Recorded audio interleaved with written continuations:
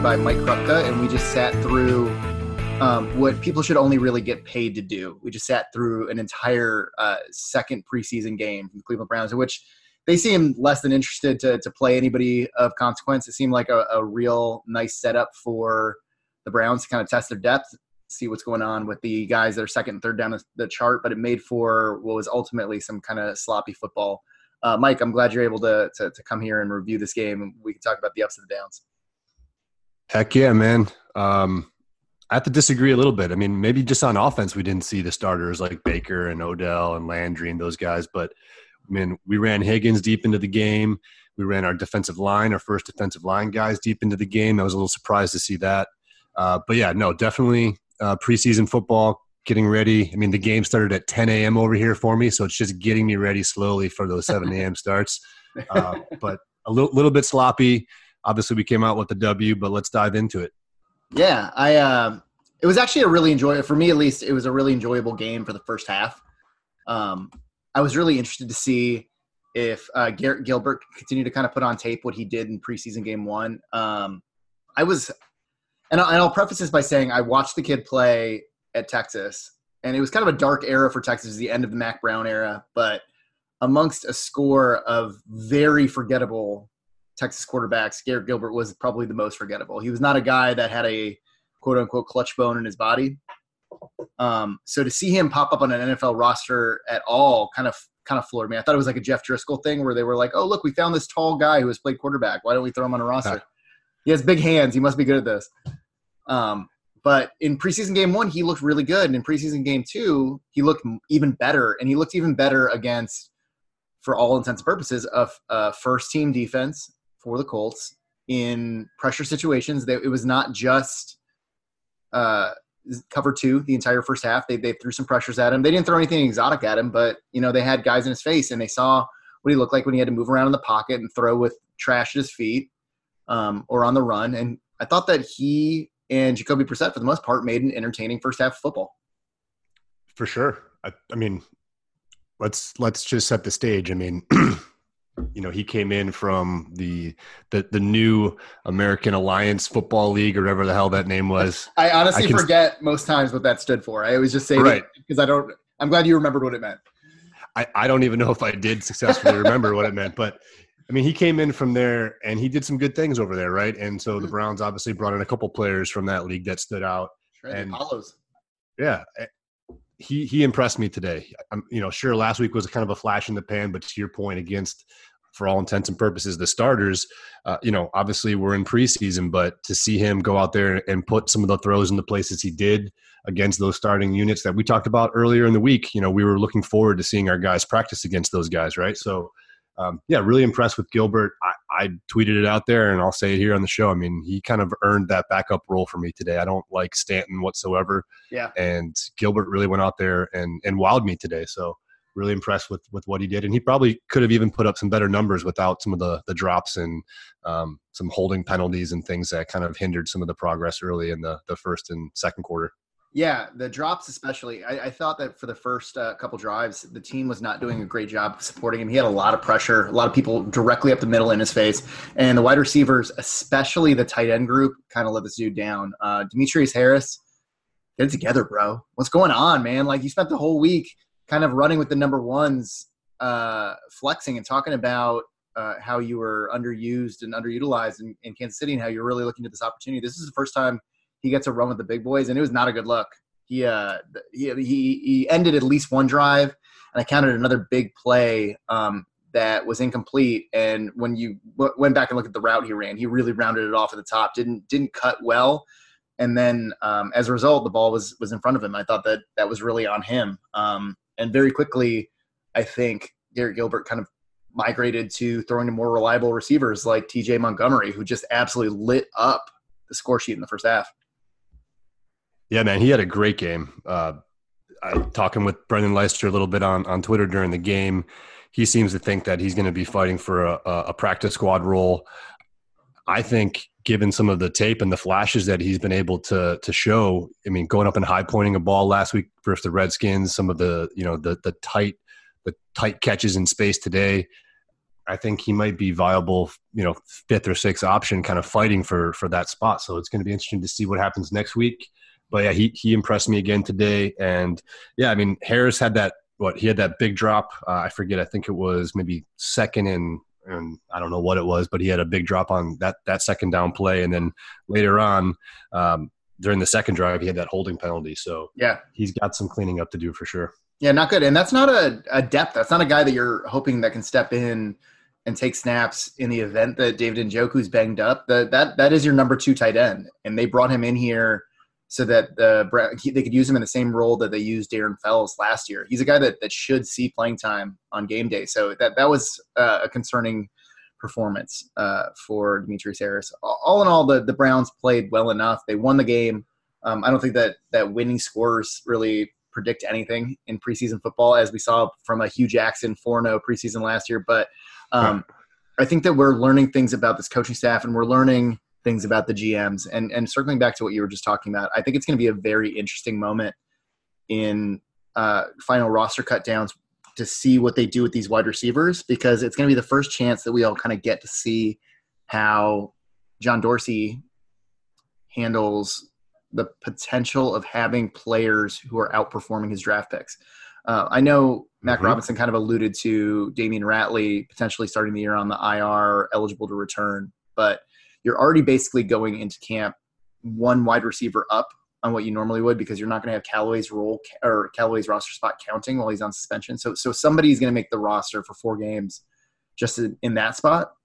But then you're also then looking at trying to bring a guy back week 10 or so. And things happen in the NFL. Guys get banged up. But I think it's going to be really interesting when you look at 3 guys, and we'll use these 3 as the guy. We have a guy that was drafted in Ratley that was all size speed, had no production. We didn't know what he was going to turn into. And he looked raw as a rookie.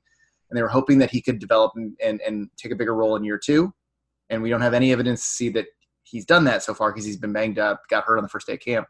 You have Derek Willis, who's been around and understands the system and has a rapport with Baker Mayfield, understands this offense probably better than most of these guys, who inexplicably today kind of dropped down to a lower spot on the depth chart. And I'm wondering if we'll hear about that later.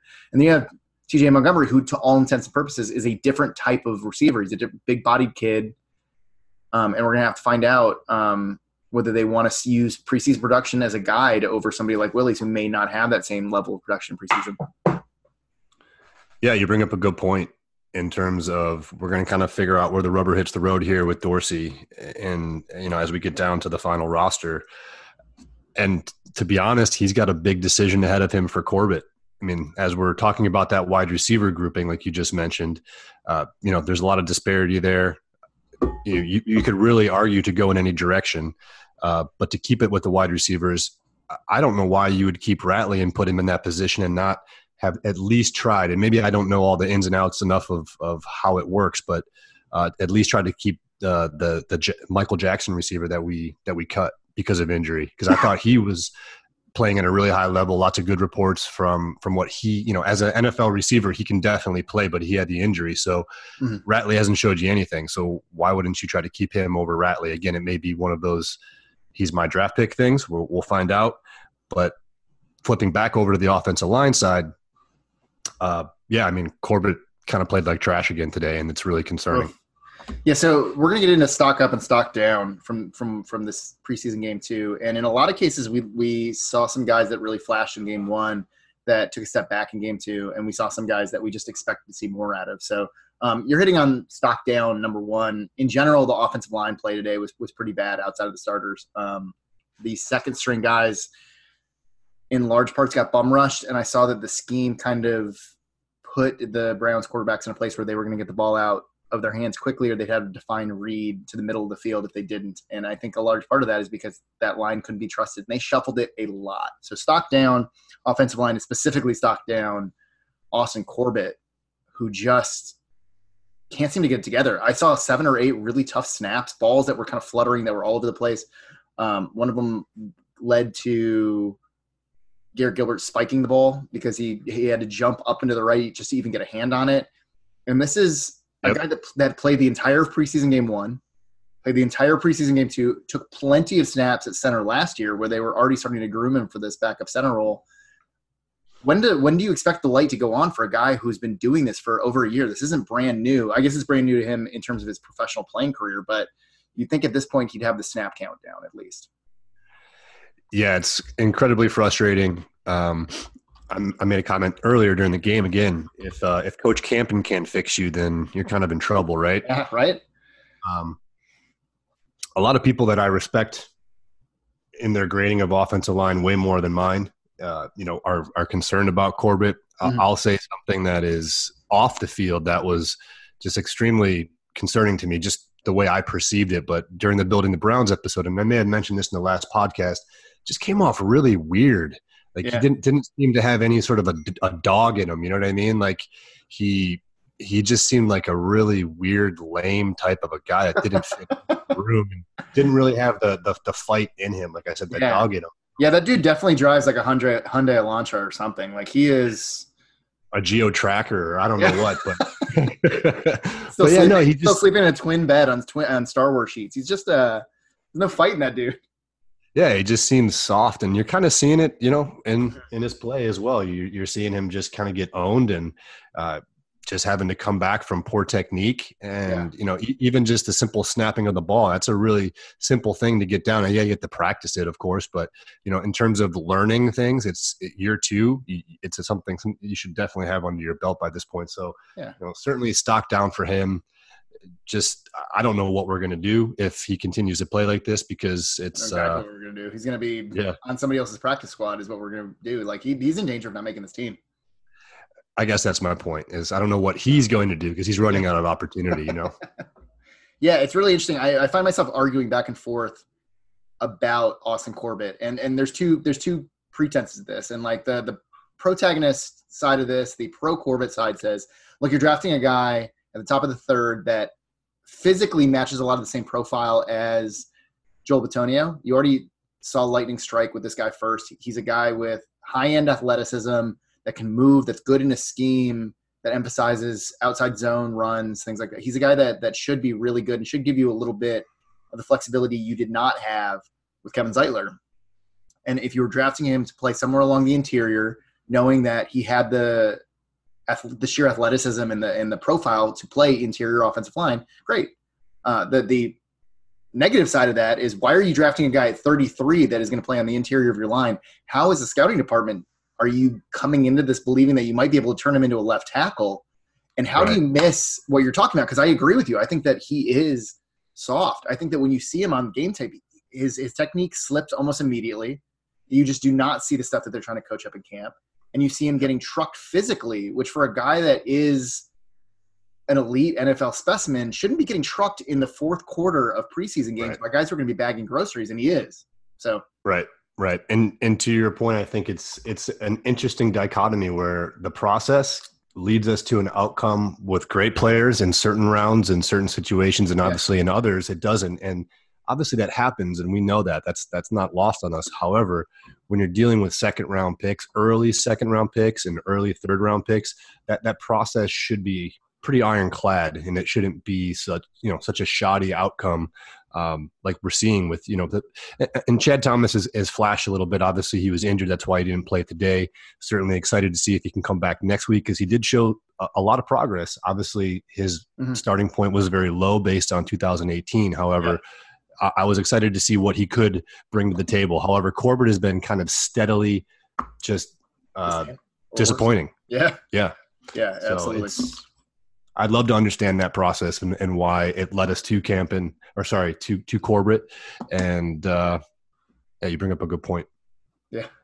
On a stock up note, while we're talking about offensive line, tell me about what you saw from player X today, because he was a guy that I'd identified before the game. We talked about it in the last pod that I was really looking forward to seeing play over the last 2 days.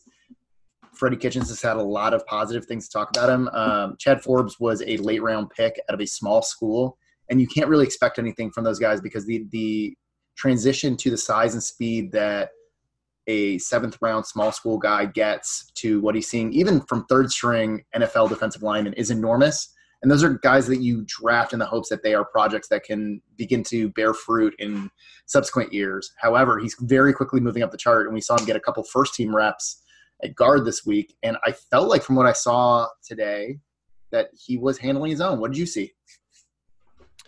Yeah, I think he's a guy that has always been at least noted for being kind of having a mean streak on the field. And I think we saw that today.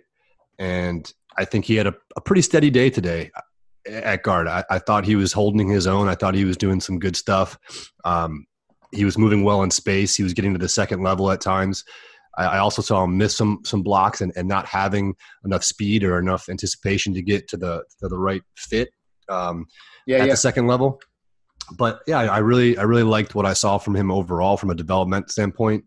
He's certainly a guy that's going to be in the mix with the kind of the demise of Corbett for serious reps, especially in game 3 here at whether it's guard or left guard or right guard or whatever it might be.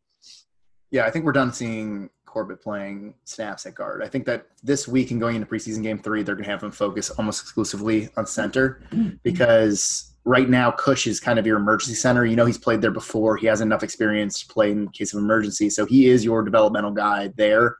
And they're going to be looking for a guy to play at the guard spot. So I think I think he is going to be the high-end guy, or they're going to be dumpster diving for other teams' cuts to get those other guards. And with a guy like Campen, you can do that. You can dumpster dive. You can get some guards and hope to turn them around, kind of like what they did with Greg Robinson.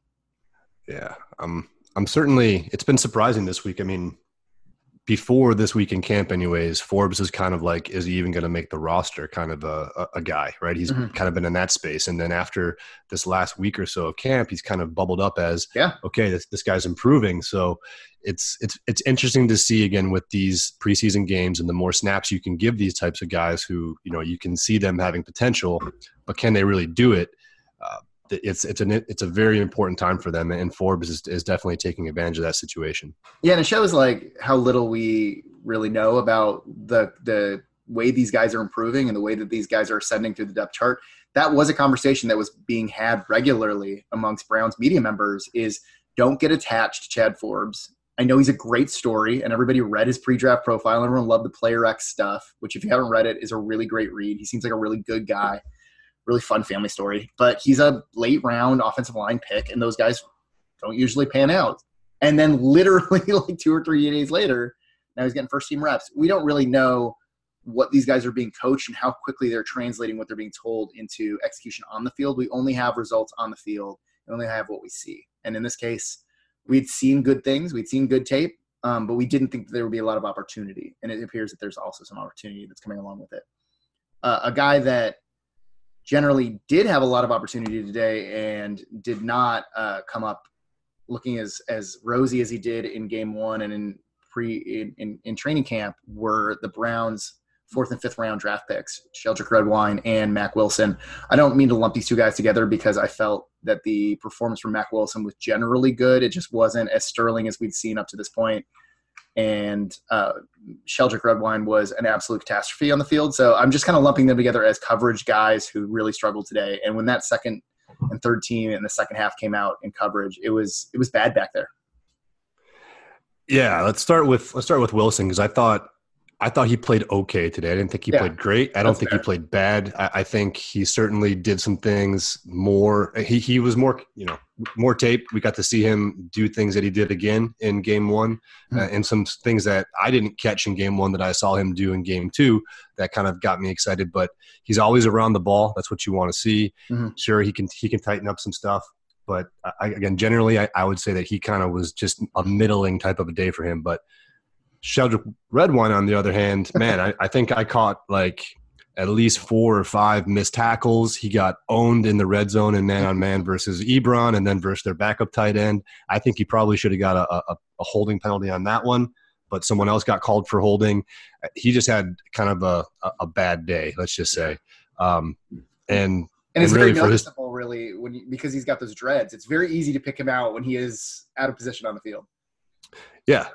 I mean, whether it's that or whether for me it's the double digit, 33, it's easy for me to pick that out. But he just had a bad day. And I don't know if that's just, learning bumps. And as he gets into the NFL here and gets more reps, if it's just translating, what his responsibilities are on the play, or if he's just reading the play wrong. But I got to go back and rewatch. But from from the first watch through, you're just out of position too much, was missing tackles too much. and just in coverage was not what I expected him to be. Yeah, me either. Stock up though, and I talked about this a little bit on Twitter during the game. That starting defensive line, even without Miles out there, was a beast today. That was the first time you really got to look at what they look like. And the people who have been in joint practices all week have said that the Browns' offensive or defensive line going up against a Colts offensive line missing Quentin Nelson just absolutely gave it to him. Had been given up to him all week, had just overpowered him all week. And you saw it on tape today. They bum rushed Jacoby Brissett and have that dude running for his life on every snap. Really fun to see. Yeah, it was great to see almost the entire gang together. You got your first real look at Vernon. You got your first look at Richardson in the preseason. And again, those guys played quite a few snaps. And yeah, they absolutely brought it. And that's what we anticipate seeing for most of the year. Really exciting to see them get that pressure. Really excited to see Larry get that internal inside pressure. Got held, would have had a sack, regardless, but he got held across the neck on that play. Just really, we're seeing what we had anticipated seeing. So that's exciting from them. And as you go down the list, really too, there was a lot of wins, I think, on the depth side as well that we can talk about later. I don't think Devereaux Lawrence had as great of a game as he did in the first game, but I thought there were some other guys that flashed. Ekuwale, I saw him, really flash maybe a handful of plays, maybe 6 plays where he got some great penetration, was able to shed his the offensive lineman and get in the backfield or at least produce a pressure, or maybe not a pressure, but was at least able to shed that lineman and again have a clear line for the quarterback. So that's what you want to see. Yeah, he's a guy that the training staff and the Browns media correspondents have been very big on. They've talked about Ekuwale religiously throughout the offseason as a guy to keep an eye on. So it was nice to see him playing a little bit better. It was nice to see Devereaux Lawrence playing. He was a guy that was carted off the other day in practice. We didn't know if he was going to miss an extended chunk of time. He's obviously not 100%, but he's still out there grinding, and I thought he played pretty well, all things considered. It was really, really good to see that his injury wasn't serious. I think that's a great point. I was happy to see that. Obviously, it was a neck strain, I think, that he had, something like that. He had a knee. He had a knee. Sorry, next strain was Chad Thomas. But yeah, it was good. It was good to see him out there. Maybe that was hindering him a little bit because he didn't seem as explosive or as powerful as he did in week 1. But yeah, just great to see him out there getting some more reps and knowing that he's not seriously dinged up. Yeah, absolutely. Some other small notes. Stock up. I really liked Johnson, third string running back, RB3. I think that he kind of cemented his place on the roster in that spot.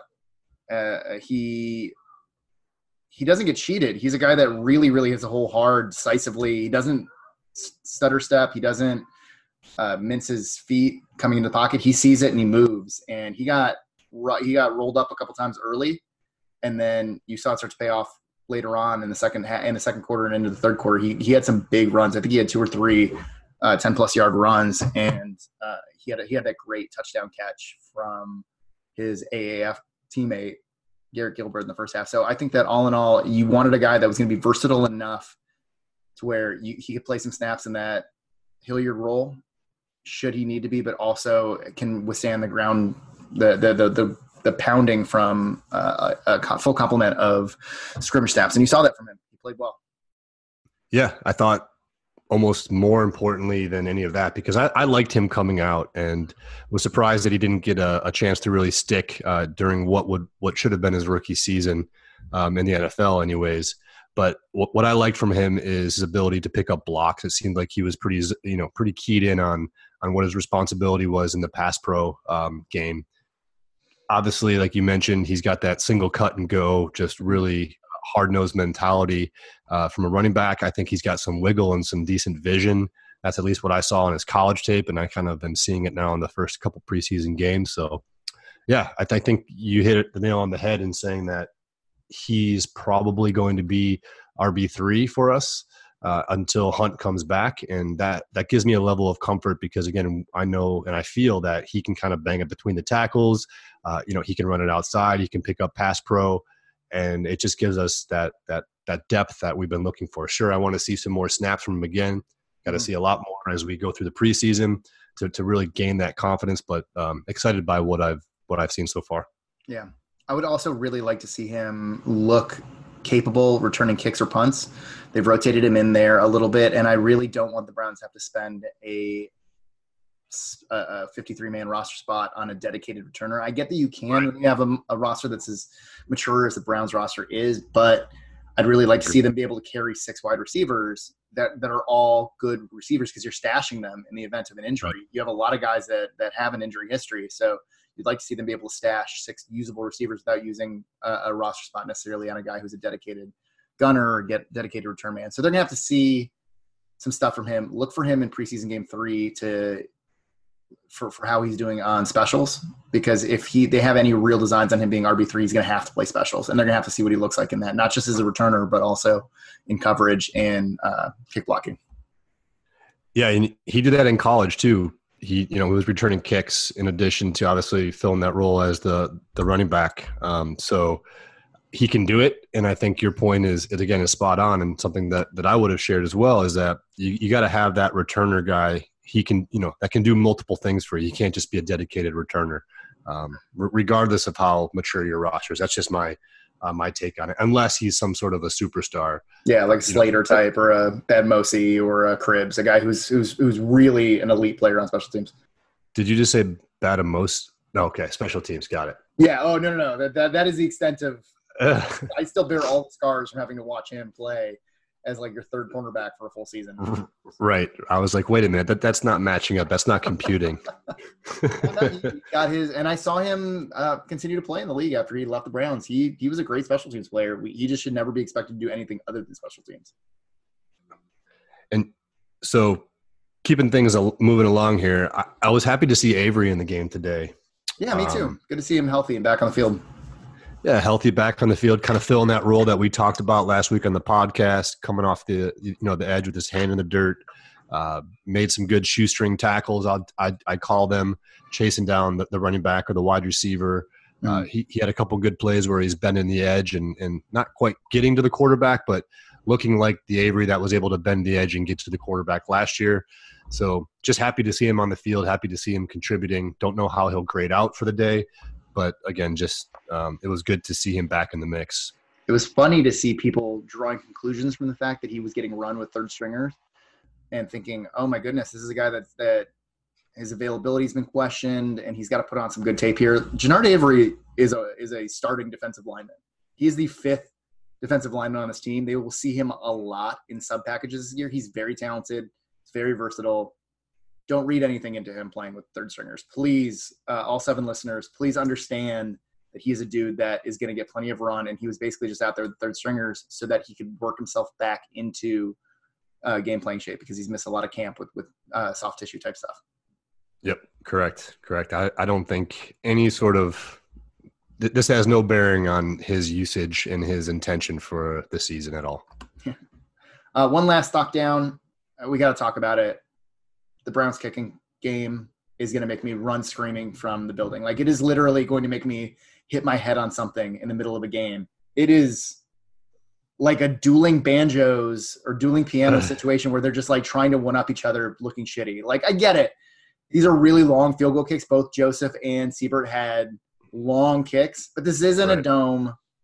Right. It's not defensive linemen that are trying to hurdle the offensive line to block it. It's a pretty low stress situation compared to trying to kick a game-winning field goal in a game that matters. Neither one of these guys looks like they're it. They're going to have to do something about this at this point.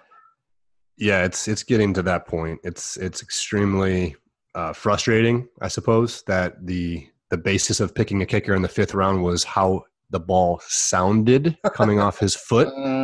And we won't let that live itself down ever on this podcast, but it's becoming a concern, and we brought up just how important it is on the last podcast as well, maybe 2 podcasts ago, in terms of kickers who are in the bottom third of the league. The results do not excite you in terms of how those teams performed down the stretch. Their playoff winning percentage, their overall winning percentage, those types of things. So kicking matters, and these guys kind of going out there, like you said, in conditions that are controlled with no wind, off the turf. It's extremely concerning. Yeah, it's extremely concerning, and I'm not sure what we're going to do or who we're going to decide to ride with, but it's going to be a very important decision for us. Yeah. Yeah. Can't either cancel these kickers or cancel kicking. Those are your options. Exactly. Pro from Over the Point Dealer or wherever he's at now was asking what we do about this now. What do we do about the kicking situation? What are your options? And obviously option A is you go get another kicker. You find a guy who's been cut. You find a guy who has been in the league for 10 years and just needs a change of scenery. Maybe a Bailey. I don't know. Or option B is you don't rely. And you saw this with Dreamboat kicker a couple of years ago. They just didn't let him kick from outside of 30. If you were between the 50 and the 30 and you were looking at a field goal situation, you just either went for it or punted. And an offense that is as good as the Browns is, they should just be going for it if it's short yardage situations. And we talked about this exact same idea on the show maybe 3 weeks ago. We talked about, hey, what happens if we do have a shitty kicker? And because we did. I was like, hey, I think Freddie's going to be aggressive with Baker and with the complement of skill players that we have. I think if you're inside the 45 or inside the 50, we're going to go for it. That's it. We're going to go for it on fourth down. We should go for it, after touchdowns. Try to score 8 points instead of 7. Just do it. I mean, that's the reality I think that we're going to be in is if we have this aggressive offense who maybe we do play high tempo the majority of the time, we're going to keep teams on their heels. We're going to tire them out, and we're just going to continue to try to just onslaught of points on you all game. I'm here to see that, but it's going to be a challenge to execute that, obviously, week in and week out.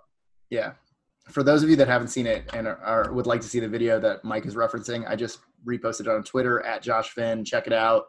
It's originally from Brendan Leister, and it is a press conference as they tried to discuss what the rationale is for picking a kicker. And the entire rationale in this case was this dude has a really great sound. The ball sounds nice coming off his foot. So please go back and take a look at that. Man. Yeah. I'm not going to – okay, so let me just throw this out there, right? Like I was a goalkeeper. I played soccer at some really high levels. And I can agree that when a goalie drop kicks a ball, it makes a certain sound. And when the guys that can kick the ball the entire frickin' field hit that ball, it makes an incredibly different sound than someone who doesn't.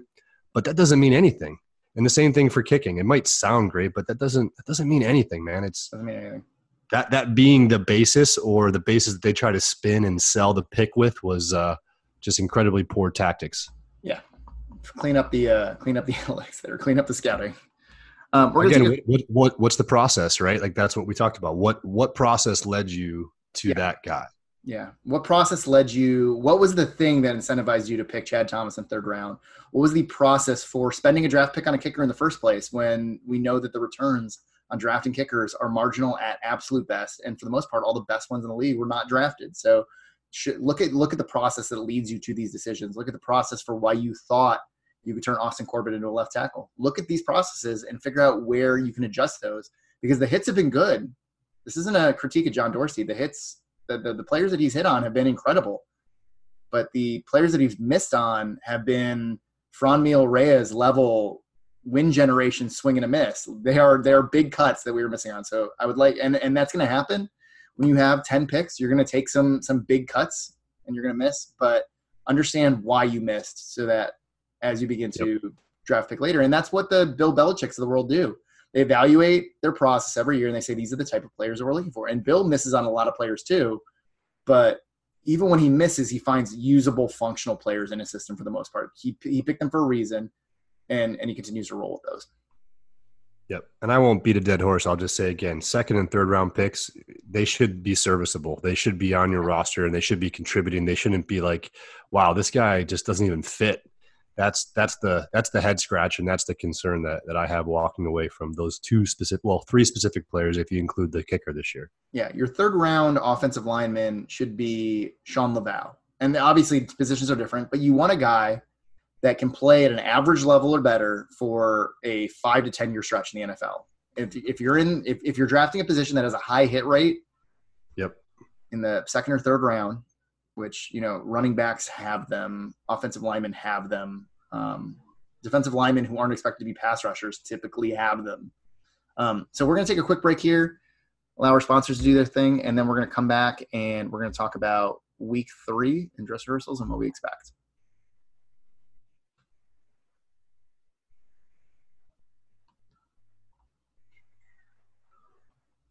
Welcome back.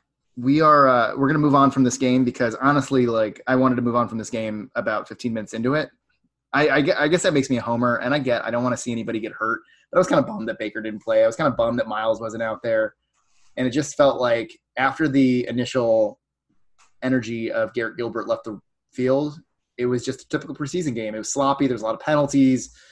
There was a lot of punting. There wasn't a lot of offensive execution. There weren't any razzle-dazzle plays. So I'm over it. And I'm moving on to the third game where typically in the historic fashion, this was your dress rehearsal and your starters typically play about a half. Do you expect to see that in game 3, or do you think that they're going to continue to keep everyone on these kind of rigid pitch counts that they've had so far?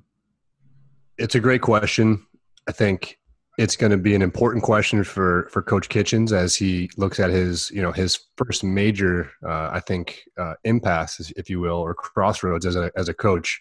I think he's been very aggressive and he's kind of set the expectations and set the tone so far in terms of, making players be tough and toughing it out and really earning the roles that they've been given on the team. At the same point in time, you look around the league and there's a lot of players, a lot of really good players that are sustaining injuries. I mean, Derwin James is done for 3 months. First it comes off my right. And Keenan Allen again he had an ankle or something. I mean, there's just a lot on the line for the entire season for a team that now has huge expectations to go out there and run OBJ for the whole first half when there's no need for him to be taking hits. There's no need for any of that stuff. So I want to put him in bubble wrap, to be quite honest, and I don't want him to play. I would expect Baker to maybe get a series or two and then sit down. But outside of that, I mean, I think we just have to be careful and be smart. Same thing with Myles Garrett. Same thing with some of the stars like Denzel Ward. You just got to be smart about what we do for this quote-unquote dress rehearsal game. I think, putting it in perspective, Jake made a great point on Twitter today about the college game. College game just jumps right into it. They don't have preseason, right? And so why do we make the best athletes in the world at the sport play 4 preseason games where they risk injury before it actually matters? So I get that there's a lot of value in making the players run out there. They're probably gonna play most of them, but I don't really want to see OBJ for more than a series or two if he goes out there at all. And the same thing for Baker Mayfield. Yeah, it seems like today the word around the streets was that we're just not going to see OBJ in the preseason. That it's highly unlikely that we see him at all, that he'll just be ready to go week 1. I think that they are probably going to continue to play Myles Garrett on those kind of pitch counts. I don't expect that you'll see him for more than a series or 2. I do expect to see a little bit more Baker than we did in this game. There obviously wasn't much value in playing him after a week of joint practices where you saw what you needed to see. But I think that for that final tune-up with starters, you'll see a little bit more of Baker behind that starting offensive line this week. I would like to see the Browns sort the log jams in week 3. And I think that that's what they're going to focus on. I think that you have a lot of competition at very few spots. I think they got to figure out who all of their defensive linemen are that they're going to keep. And they have to figure out their situation between their linebackers and their safeties, because they're going to run this 4-2-5 primarily. And they have to figure out whether that means they're going to keep more safeties, they're going to keep more linebackers, and who those guys are going to be. You have a lot of similarly talented individuals behind the initial starters. And that is a position of kind of weakness for these Browns defenders. So they're going to have to figure out who fits in there. I'm not sure how many safeties they'll end up keeping, because they might consider Murray as kind of a slot guy versus a standard DB versus a safety. But those are the positions that I really think that we're going to need to see a lot of in game 3. And I think that we're going to need to see a lot more of the kickers if they're hoping to keep any one of them around, which hopefully they don't. Yep, definitely 100% accurate. Well, no pun intended on the kickers. Oh, sorry, couldn't help that one. That one just sort of flowed off the tongue. But yeah, I think linebacker, there's going to be some interesting snaps in game 3. Wide receiver, we talked about that stack already. Some players are definitely going to be vying for a roster spot. In terms of the defensive backfield, I think we've got a lot of talent there, man. It's going to be interesting to see what we do with the likes of a guy like Gaines, who I was just going to say. He played. Yeah, he played pretty well today, and he played pretty well last week. I mean, he didn't play bad. Let's just put it that way. And it's great to have a guy with that sort of talent and ability from a depth perspective. So it's going to be interesting to see what we do with him. I thought Burnett played good. He set the edge on a big play early. Murray played really well today. He was in the backfield on a sack, and he's making some good tackles like you'd expect from that strong safety position. So yeah, it's going to be interesting to see how the back end of the safety and defensive backfield kind of filters out, and then defensive line. I want to know who those depth guys are. Is it going to be Smith? Is it going to be Ekwale? Is it going to be Lawrence? Who's it going to be? Is it going to be Thomas? Who are those, and how many of those are we going to hold on to? At the same point in time, on the other side, offensive line, I want to see more Forbes. I want to see what he looks like. I want to see more of Lamb on the outside. I want to see what Greg Robinson looks like and Hubbard looks like. Can Hubbard kind of clear up some of those false starts that we saw today that, you were cautioning about from week one that we finally saw this week? So I think it was the first play too. It was one of the first 3 plays that he had that super early jump, and he did that multiple times in game 1, and they called him on it this week, and I said, "Oh, okay, like we're not just letting that ride." Right. That was They're really not just going to. I actually liked what I saw out of Lamb today. I saw him on a couple runs where he sealed off points of the line and made big holes out of it. So it'd be interesting to see if he can continue to flash and continue to stand out, because what I saw from him today was pretty good. Yeah, I mean, let's just keep it going too. I want to see more Gilbert. Sure, give me Baker Mayfield, like I said, for maybe a couple drives. If they give him a whole quarter, great. Whatever. I'm going to just trust Freddie with that one, but I want to see more Garrett Gilbert before I see any of Stanton, because to be honest, again, I think he earned it today against the starters, and I think it speaks to just, again, how competitive he is, that he was able to compete in the league he was in, come in, given that experience and perform like he did versus NFL starters today, albeit in the preseason. So give me more of him in week 3, and yeah. I got to have more cowbell. I got to have more Garrett. Yes. He's he might be the number one. Not the number one. He's in the top couple things to watch in game 3. See if he can continue to keep this train rolling, because he was brilliant today. Yep. He, and then, I mean, Ty Montgomery too, I think, again, can he continue to make, TJ Montgomery, can he continue to make those big plays and snag balls when in tight spaces? And he's going to be clawing for a roster spot. So absolutely. So good places to be in. I feel like there's a lot less to know. A couple other notes. I'd like to see some of the penalties that we saw in the second half get cleaned up. I'd like to see the discipline come back. Through the first game and a half, it was a very different Browns team that we saw. We saw a much better emphasis on fundamentals, tackling, on not committing holding penalties, on no false starts, things like that. And then all of that kind of went by the wayside, I felt like, after that. So I'd like to see a return to that in game 3. I'm going to throw something out there, and this isn't meant to be a shot at Mr. Schwartz, but it's funny that this week, Jeff Schwartz was saying how the Browns practicing fighting was a bad thing, and how, good teams don't practice penalties, and, good teams don't do the type of stuff that would hurt them in the games. And then he was kind of backing up Coach Reich that, Coach Reich would never do that. And, this is kind of against what the standard and the traditional NFL mindset is from a coaching perspective. And then you go out today, and I think the Colts had like 20 penalties today for like 200 yards. And the Browns had a score of penalties too, but for the most part, they were some pretty ticky-tack penalties. The kind of things that Schwartz was referencing were things like the helmet-to-helmet hit on Mack Wilson, where he kind of grazed him after the guy got hit into him, and you saw the defensive lineman, Wyatt Ray, tapped the quarterback on the head as he was coming by, because the ball hadn't been touched down. They hadn't blown the play dead, and he was trying to tap the player down while he was on the ground. So it was personal conduct penalties that weren't driven from any kind of personal conduct or misplaying. So yeah, it was very funny to see the textbook example on how to play the game the right way, just completely immolating themselves. Exactly. So the Browns should be off tomorrow. As I understand it, I haven't looked at their practice schedule. It seems unlikely that they would have day after day practices 2 weeks in a row. And then they'll be back to the playing field. You'll see a lot less media coverage this week, because the Browns will start to get ready for their game day prep mode. And so they'll start to get into the regular routines. And that's why week 2 is the last kind of throwing stuff at the wall opportunity that you're going to have.